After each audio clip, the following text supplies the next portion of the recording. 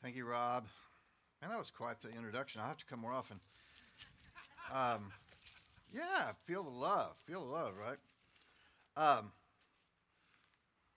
I do feel like I've been a part of Hope Church since it was a glimmer in Rob's eyes when he first moved down here.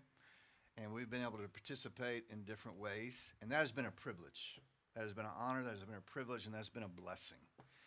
And I don't know, I was just sitting here thinking, even during worship just now, before I started into the message that we want to do tonight, I was even thinking, I think, and it may not carry much weight because you don't know me. I mean, I've sat on the tailgates back there a couple of times. I've popped my head in and out every once in a while. But you don't know me, so I don't know how much weight it will carry.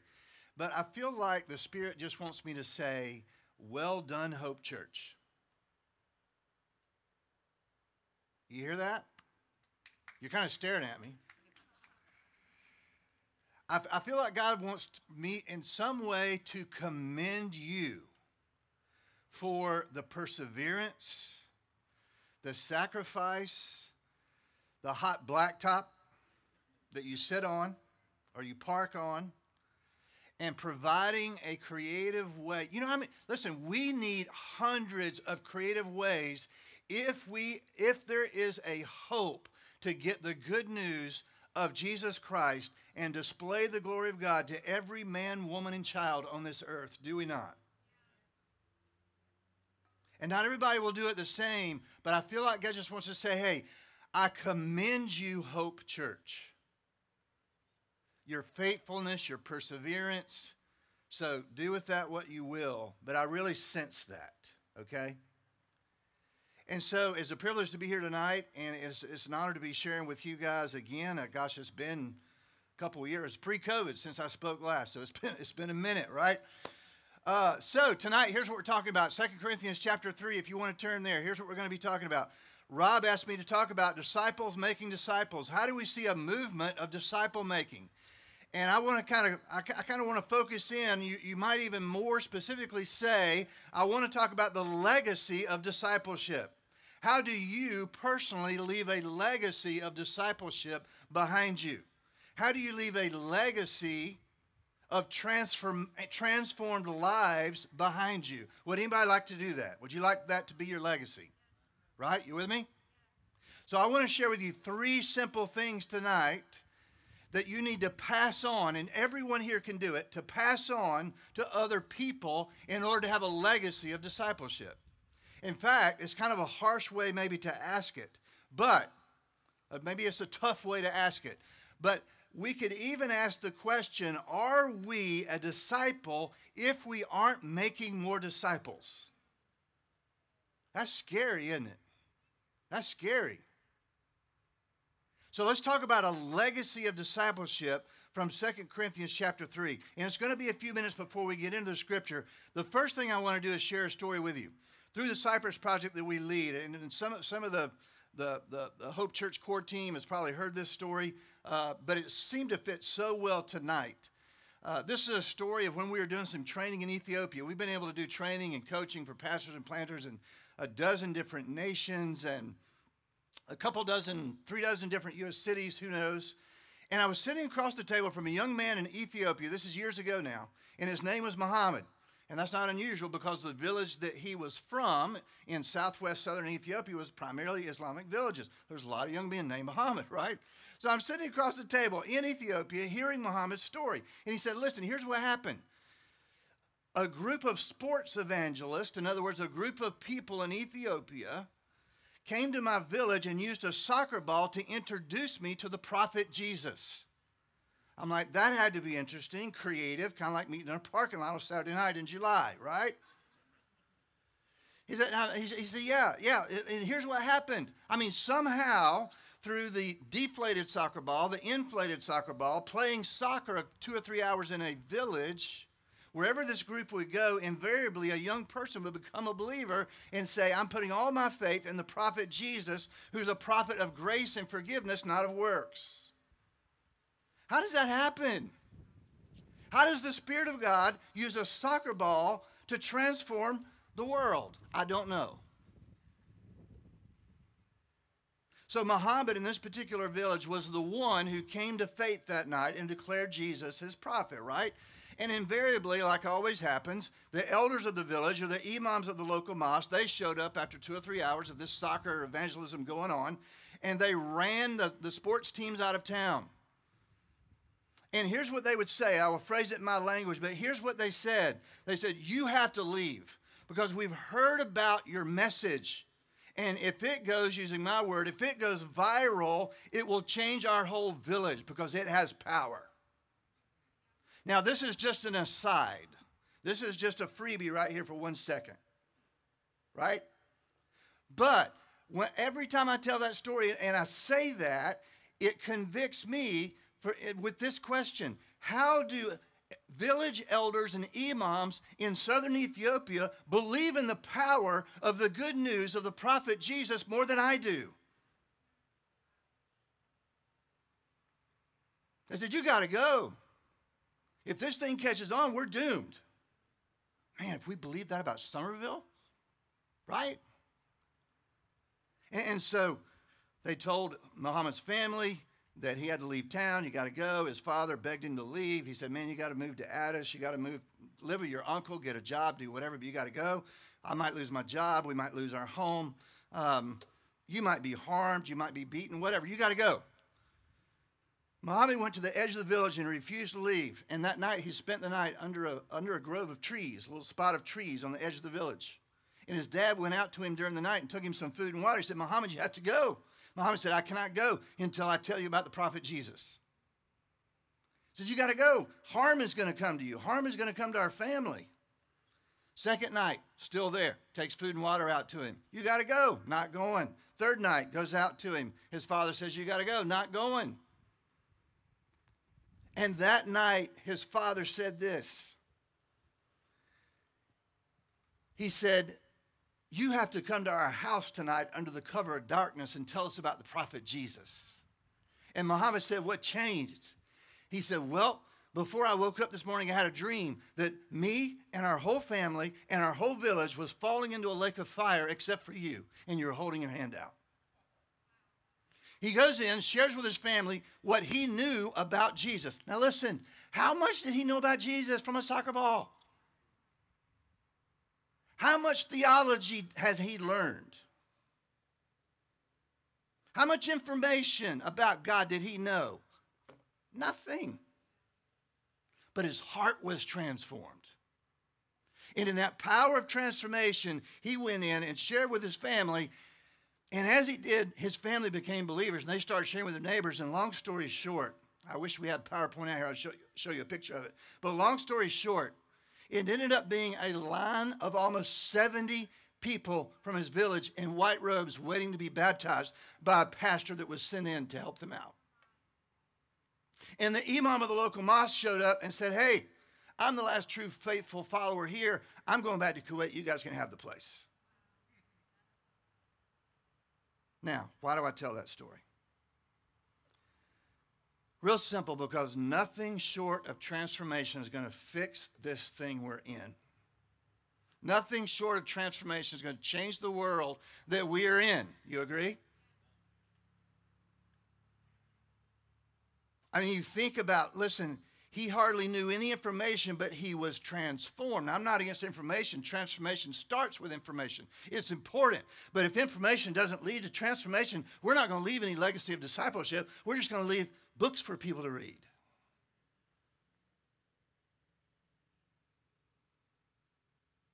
Nothing short of transformation will do it. Listen, we are way beyond better people, better small groups, better church services, better facilities, look at you guys, better sermons, better marriages,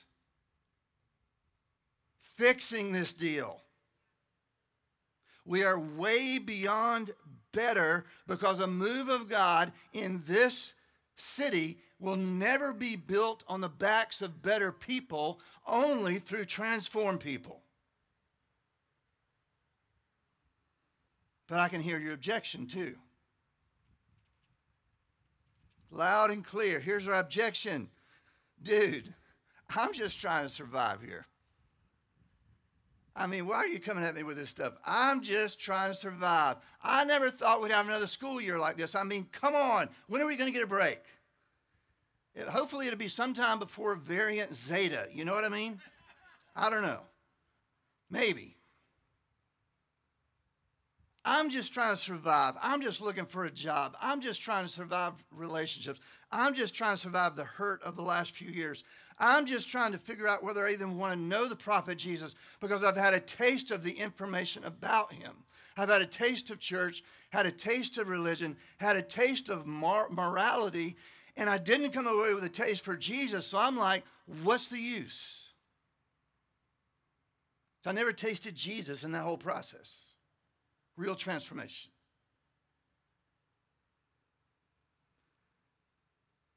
Listen, God didn't design a single one of us from the moment we took our first breath just to survive.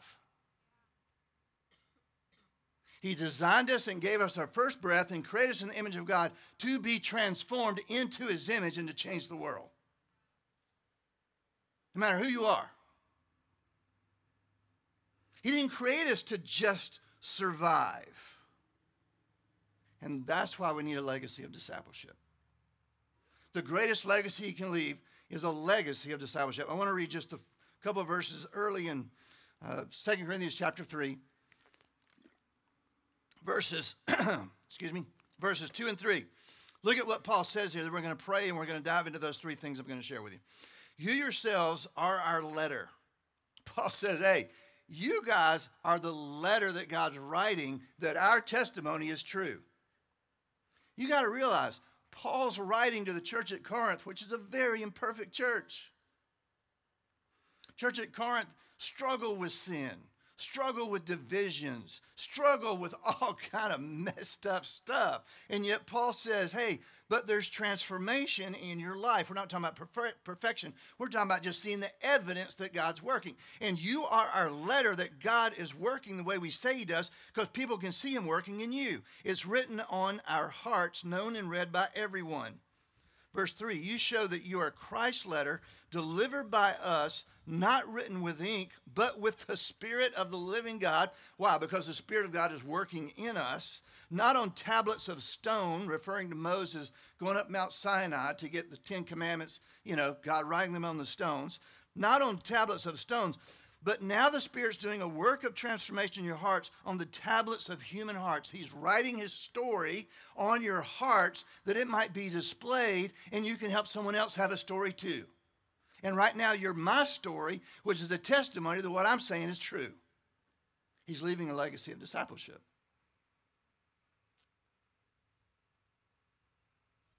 Who is a testimony that your story is true?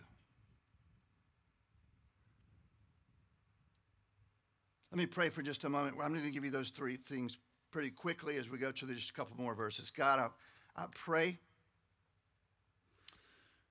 God, I pray that we might see beyond any shadow of a doubt that we are created to display your glory. We are created for you to do a transforming work in us and through us. And we are created to take the presence of your goodness and truth and beauty and gentleness and grace wherever we go, and to see that multiplied and replicated through others' lives whom we do life with, and leave behind us a legacy of discipleship. Holy Spirit, there's nothing I can do to communicate this message so that it will land with power, so I'm trusting you to do that. And we ask you to do that right here, right now, in this place. In your name we pray. Amen. Let's look at 2 Corinthians, just 3 verses. 2 Corinthians 3, 16 through 18. I'm going to read those and break them down for just a moment. And I'm just going to try to concentrate on 3 words. 3 words.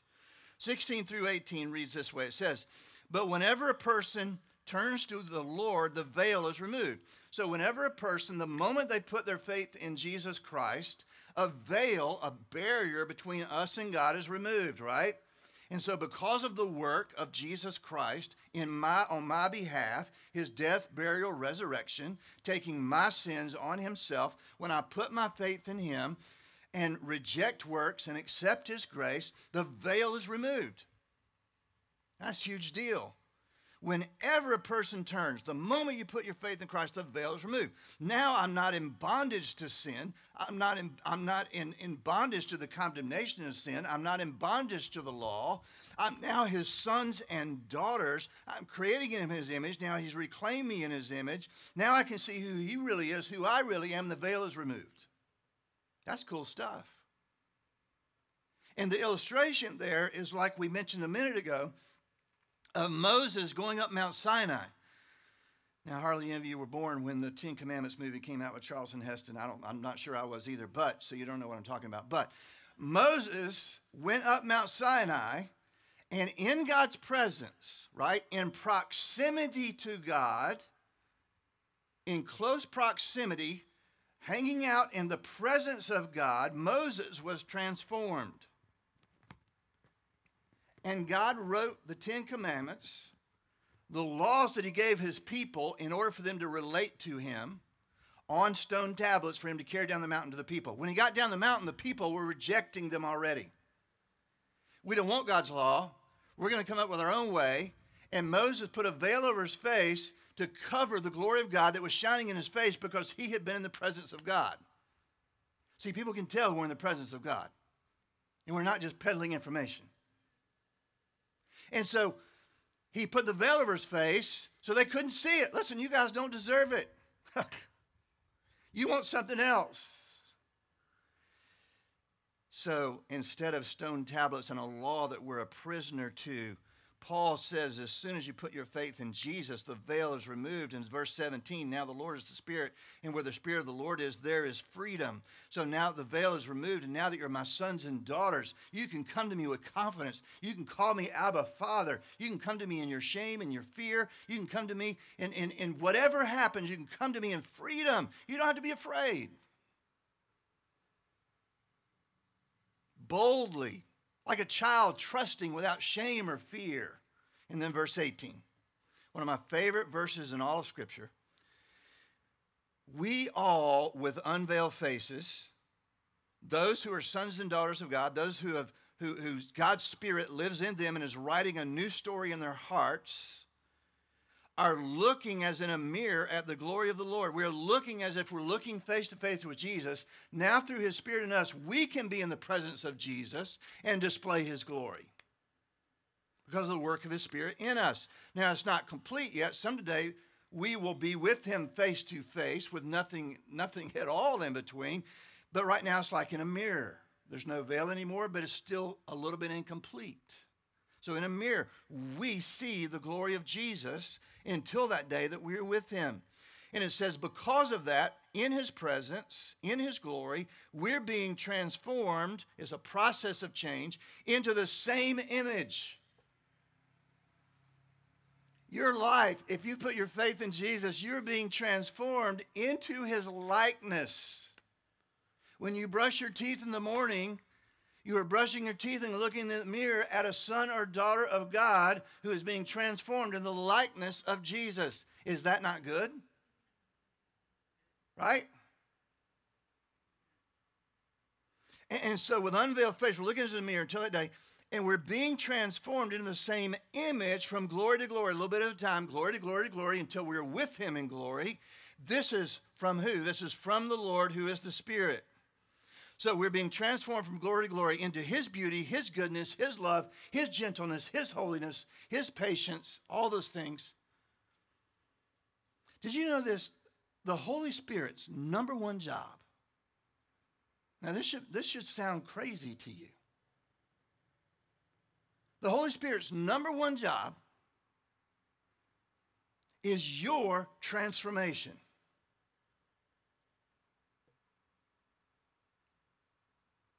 All right, somebody's not with me. The Spirit lives in you in his number one job is your transformation into the likeness of Jesus Christ.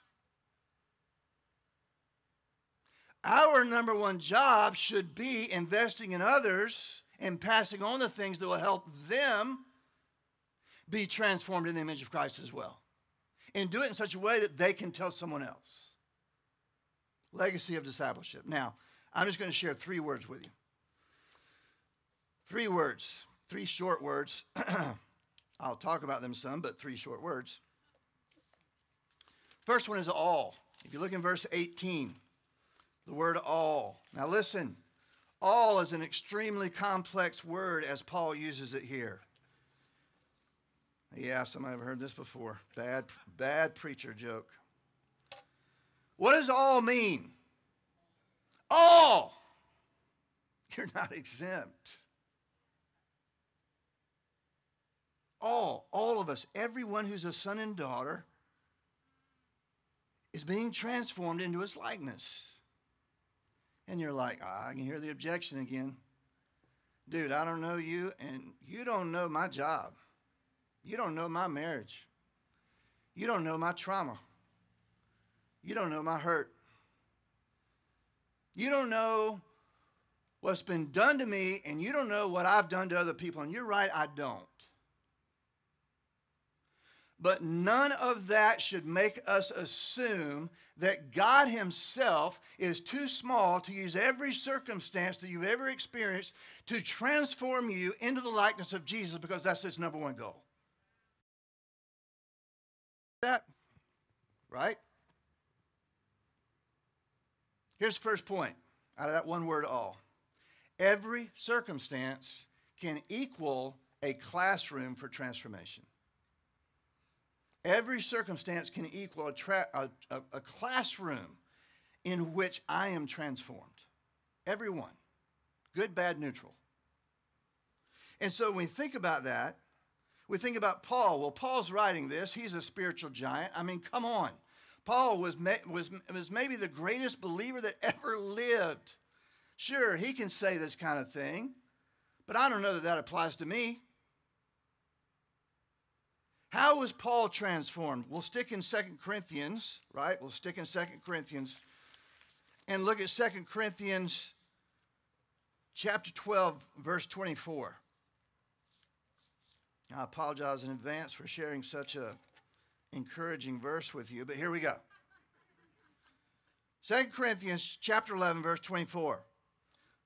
5 times I have received the 40 lashes minus 1 from the Jews. 3 times I was beaten with rods. Once I received a stoning. 3 times I was shipwrecked. I have spent a night and a day in the open sea. On frequent journeys I faced dangers from rivers, dangers from robbers, dangers from my own people, dangers from Gentiles, dangers in the city, dangers in the wilderness, dangers at sea, and dangers among false brothers.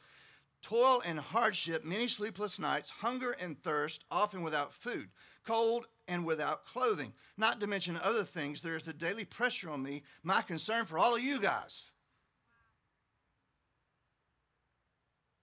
How did God transform Paul? By leveraging every circumstance as a classroom for transformation. The first thing you can pass on to any person that you're discipling or seeking to build faith in, the first thing you can pass on to leave a legacy of discipleship is to help people you're investing in to embrace this perspective. Pass on a perspective. Pass on the perspective that every circumstance can equal a classroom for transformation. See, here's how we look at circumstances so many times. It's like every circumstance is a win or lose, right? Everything we experience, it was either good or bad. We either won or lost. Chalk it up. Every circumstances, we're battling for the right outcome. And I'm not saying we shouldn't in many cases, but here's the truth of the matter. Whether it turned out good or bad, whether we see in our minds that we won or lost, every circumstance is not a finish line. Every circumstance is a starting line, if we'll let it be, is a starting line to more transformation, being transformed from glory to glory if we'll stay in the classroom. And if we're going to leave a legacy of discipleship in other believers, we have to help them embrace this perspective, because it will stay with them, and it's easy to it's not easy, but it is simple in terms of concept to pass on. You with me? Sometimes you don't have time to read 100 books. Pass on a perspective. Romans 8:28-29 says, God's whole power is working all things together in order to conform us into the image of his Son. Everything exists. Every breath I take, every circumstance I experience is meant to conform me in the image of his Son until I am with him someday. Pass on a perspective. Number two. Number two is the word in verse 18. Unveiled. Unveiled. We think about the word unveiled.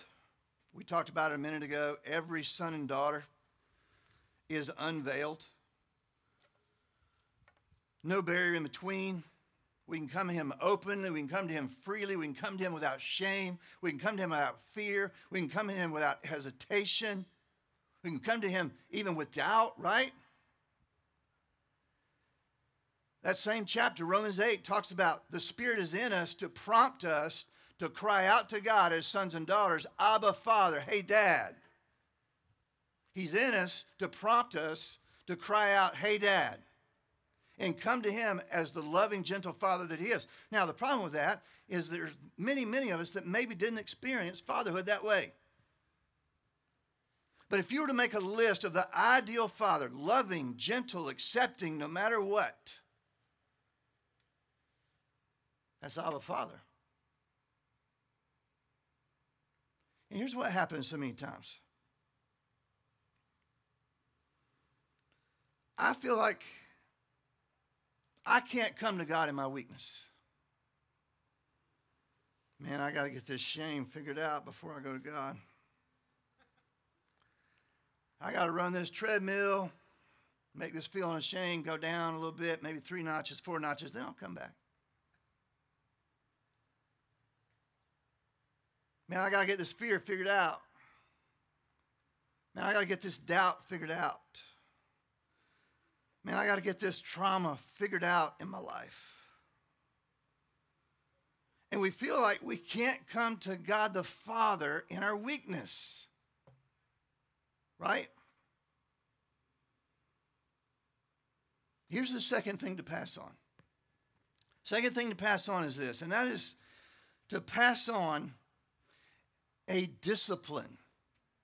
This is a hard one to do. But the more you do it, the easier it is to begin passing it on to someone else, and they can do the same to someone else. That is to pass on a discipline, the discipline of living in weakness, because when I live in weakness, it equals a platform for his glory. If every circumstance equals a classroom for transformation, living in a rhythm of weakness equals a platform for his glory. It's not your strength that's going to change this world. It's your weakness through which the strength of God is displayed. So if you want to leave a legacy of discipleship, it's not passing on a ton of information. It's helping someone live in weakness and run to the Father no matter what. Don't try to gain dignity. Christ is now your dignity. Go to God in your indignity, right? You can't manufacture this stuff. Holy Spirit's number one job is in you to do this. Listen, we feel like we can't go to God and be honest, and so we hide. This wasn't a popular thing necessarily when Joy and I were parenting our kids, who are now much older. But it's a tool that a lot of parents use now that I hear all the time, and my son-in-law and daughter as well. Seems like a good tool. And that is this: use your words. Does anybody do that? Come on, somebody's got to do that, right? Use your words, that's a good thing. In other words, 4-year-old, your meltdown has lasted 12 and a half minutes. And if preschool and school is canceled again, I'm tapping out, right? No, use your words. Use your words. Get it out. Use your words. Some of us are afraid to use our words with God the Father. You know what? He can handle it. That's what he wants to do. Use your words. God will never reject you for coming to him in weakness. He wants it. I want my children to come to me in their every weakness. I was sitting in Starbucks. I just thought about this. I was sitting in Starbucks a couple of days ago. I've been in the middle of a writing project under a writing deadline. And anyway, I'm in Starbucks several hours the other day. And there's a young mom, two young moms, and there was a young girl, probably 4 years old or so. And I really didn't notice her do anything. I think she was just asking for something over and over. And which happens. And we get irritated, I understand. Not the end of the world. But I heard the mom say something like this. Well, these were her exact words.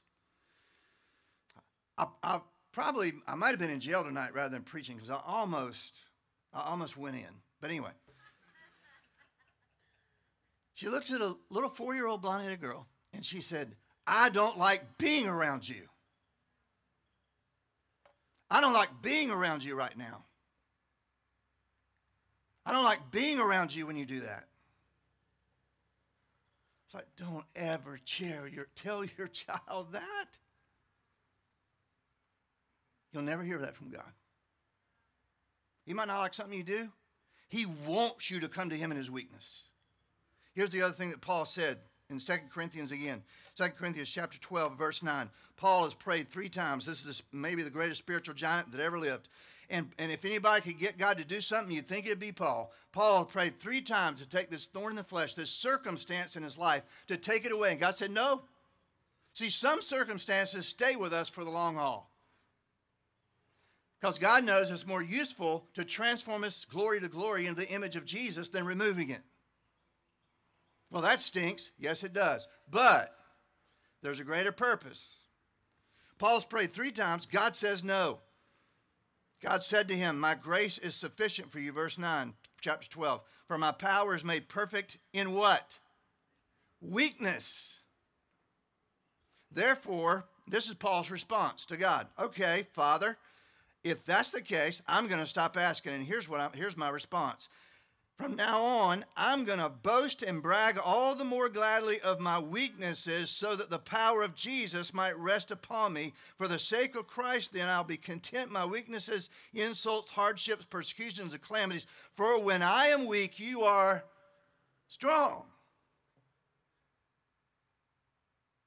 You don't have to hide. You don't have to hide. God is begging for you to run to him in your weakness. Because that is where he is shown to be strong. That is where you're transformed from glory to glory. I'm running out of time, but I feel like one illustration, not in my notes here, but let me share this one illustration with you real quick. So many times we live a veiled life rather than an unveiled life, and we can't leave a legacy of discipleship that way. In fact, we'll reproduce the wrong things. A taste of religion, a taste of church, a taste of morality, but no taste of Jesus, and then people get fed up and quit. But so many times we are like little kids playing little kids' games. How many people enjoy playing hide and seek like with a preschooler? Dude, it's awesome because I win every time. I destroy them, right? Dominate. Because a little kid is like, they go behind this mic stand and they're like, you can't see me. I mean, you're kidding, right? I mean, you count to 10, you open your eyes, they're under a table right in front of you, spinning around. They're like, if I do this, you can't see me. No, I really can. Here's how we live sometimes. We're sons and daughters. We're no longer veiled. But sometimes we just live a veiled life and stay away from God for the stupidest reasons. Like Adam in the garden, we say, God, I'm hiding. I don't want you to see me. As if God doesn't already see us. And when we live this way, we're not robbing God of seeing us. He already knows it all. We're robbing us of seeing God. And by doing that, we're not living in his presence in such a way that we're displaying his glory and passing it on. Rhythm of weakness, last one. Last word in verse 18 that we're going to look at is this. And that is simply the word from. All of this is from the Lord who is the Spirit. From. All unveiled from. What do we multiply to multiply disciples, leave a legacy of discipleship? We multiply a perspective. Every circumstance can equal a classroom of transformation. We multiply a discipline. Living in weakness equals a platform for God's glory and his strength. And the third thing is from. When we think about from, we think about this. We don't come up with any of this stuff, right? The Holy Spirit is doing this in us. It is a work that he is doing. It is from him, verse 18 says. And so if it's from him, it's not my effort. It is him doing the work. And so when it seems impossible and you're telling me, hey, all I feel like is I'm taking 2 steps forward and 3 steps back. Sometimes the biggest factor there is realizing that our transformation is not a job that we have to perform. It is a person that we are to know. And the more we're in his presence, the more our face is transformed glory to glory, like Moses. Let me repeat that. Transformation is not a job that we perform. It involves it involves spiritual disciplines. It involves our submission, our surrender. It involves engaging God. But it's not a job. We don't perform it. It comes from. All of this is from God. So if we're in his presence, things will change. Listen, no one has ever been in the presence of God and not been changed. Never happened, never will happen. If we're truly surrendered in the presence of God, you'll be changed. Whatever we say in Cyprus all the time, especially in other countries where we're training other people abroad. Whatever the king changes, whatever the king touches, the king changes. Say, wa touche, wa change. I think that's Creole, the last time I taught in Haiti. Whatever the king touches, the king changes. It's from him. So rest. See, here's the third thing to pass on. Third and final thing. He's the source. And when we live as the Spirit of God being the source of our transformation, here's what that means. It means that every time I hear and obey, it equals his work. Every time I hear and obey, it equals his work. If I will just, listen, simple thing. What if we stopped giving God our to-do list to begin every day and ask him to bless it, and instead prayed one simple prayer and said, Holy Spirit, please show me what you have for me today. Then transformation can come from him. Listen, the greatest thing you can do to leave a legacy of discipleship is to teach someone else how to simply hear and obey. Hear and obey. It doesn't matter if it's the smallest thing. I was talking to a guy not long ago, one of the families in his group. They decided that they were going to do that. They were going to, we're going to start praying with our kids and starting the day and ending the night saying, Holy Spirit, show us what you have for us. Do your work in us. It's got to be from you. Right? So he prayed this prayer. I don't even have time because I'm out of town, but I prayed. 3 or 4 crazy things happened during the day. From a lady losing her keys who was driving a guy in a wheelchair to the hospital, and they were able to, God led them to the keys and helped them find him. I mean, all kinds of things happened. But the one I'll concentrate on just these last minute or so is that night he's putting his kids to bed praying this prayer. Because what? God's the source. It's from him. And he's praying this prayer. Holy Spirit, I just pray for my kids that when they wake up in the morning, you will show them what you have for them tomorrow. he sees a WhatsApp message on his phone as he's putting his kids to bed. And he's an IT design, software design something, and he works with a lot of people in Asia. And so he thought, well, maybe it's one of the people I work with. Let me look at it. And his name is Nate, but the message said, Mike, what are you doing? So it's obviously a wrong number or whatever. Somehow somebody put the wrong number in, and he said, well, I'm just going to delete it and finish putting my kids to bed. And he said, you know what? God stopped me in that moment and said, Nate, answer his question. Whoa, what are you talking about, God? Like, tell some stranger in Asia that I don't know that I'm putting my kids to bed? No, I want you to tell him exactly what you're doing. Okay. So he messages the guy back. He said, I'm not Mike. You got a wrong number. My name is Nate. But right now I'm putting my kids to bed and we're praying a prayer that we would know what the Spirit of God has for us tomorrow. And we would give him room to do it as the source of our life. Well, that's going to be the end of that conversation, right? Never hear from that guy again, whoever he was. Bubbles. He says, okay, sorry to interrupt, but can I ask a question? Nate says, sure. Message comes back, are you a believer in Jesus? Nate says, yes. Why do you ask? He said, well, I'm in China. And my family became believers recently and becoming a part of a group of believers. And I just still have a lot of questions. I just don't know. I don't know if I want to make that step, that sacrifice. Can I ask you some questions? Come on, people.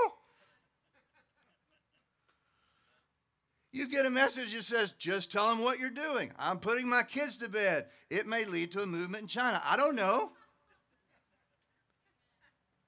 Hear and obey equals the work of the Spirit. Trying to perform the job of your own transformation does not equal the work of the Spirit. But hearing and obeying does. Paul ran into that in Acts chapter 16. This great spiritual giant Paul, who's writing this, he tried to go to Bithynia. He tried to go to all these 6 different regions in Asia because he had great plans. He was the greatest church planner ever. He had the greatest ideas ever, had the greatest strategies ever, had the greatest team ever. And the Holy Spirit said no 6 different times, and they all failed until one night he had a dream of somebody who said, hey, come over to Macedonia. We need you over here. And it was a man calling him. And he went to Macedonia and found a woman in the marketplace, dyeing clothes in the river, and said, well, this must be it. No, it was a man. Well, this must be it. I'm just going to talk to this woman. And it changed the whole city. Because the greatest spiritual giant of all time needs to hear and obey in order to see the work of the Spirit. And if you can pass on the discipline of hearing and obeying even the simplest things, you'll have a legacy of discipleship.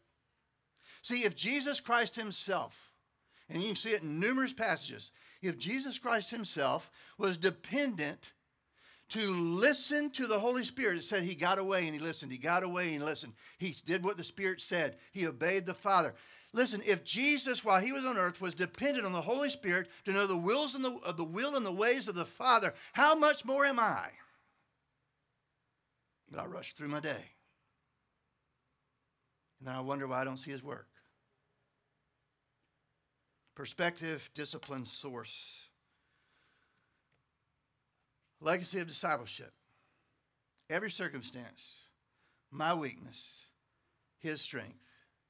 Let's pray together. Father, we thank you for your word. And we thank you that even though sometimes it seems unbelievable, it is true. We have stories of it. We've seen testimonies of it. There are those around us whose testimony directs us to it as well. The truth of it, the power of it. So, Father, I pray right now as we end this service, there may be a circumstance we need to see as a classroom. Help us do that, because it's hard. There may be a weakness that we're embarrassed or ashamed and we don't want to bring it to you. But that could be the place you show your strength. May we live unveiled and hide no more. And Father, I pray that you would help any one or all of us get off the treadmill of trying to perform the job of making ourselves better and just make room to hear you and obey you so that you can transform our lives and those around us. It's in your name I pray. Amen.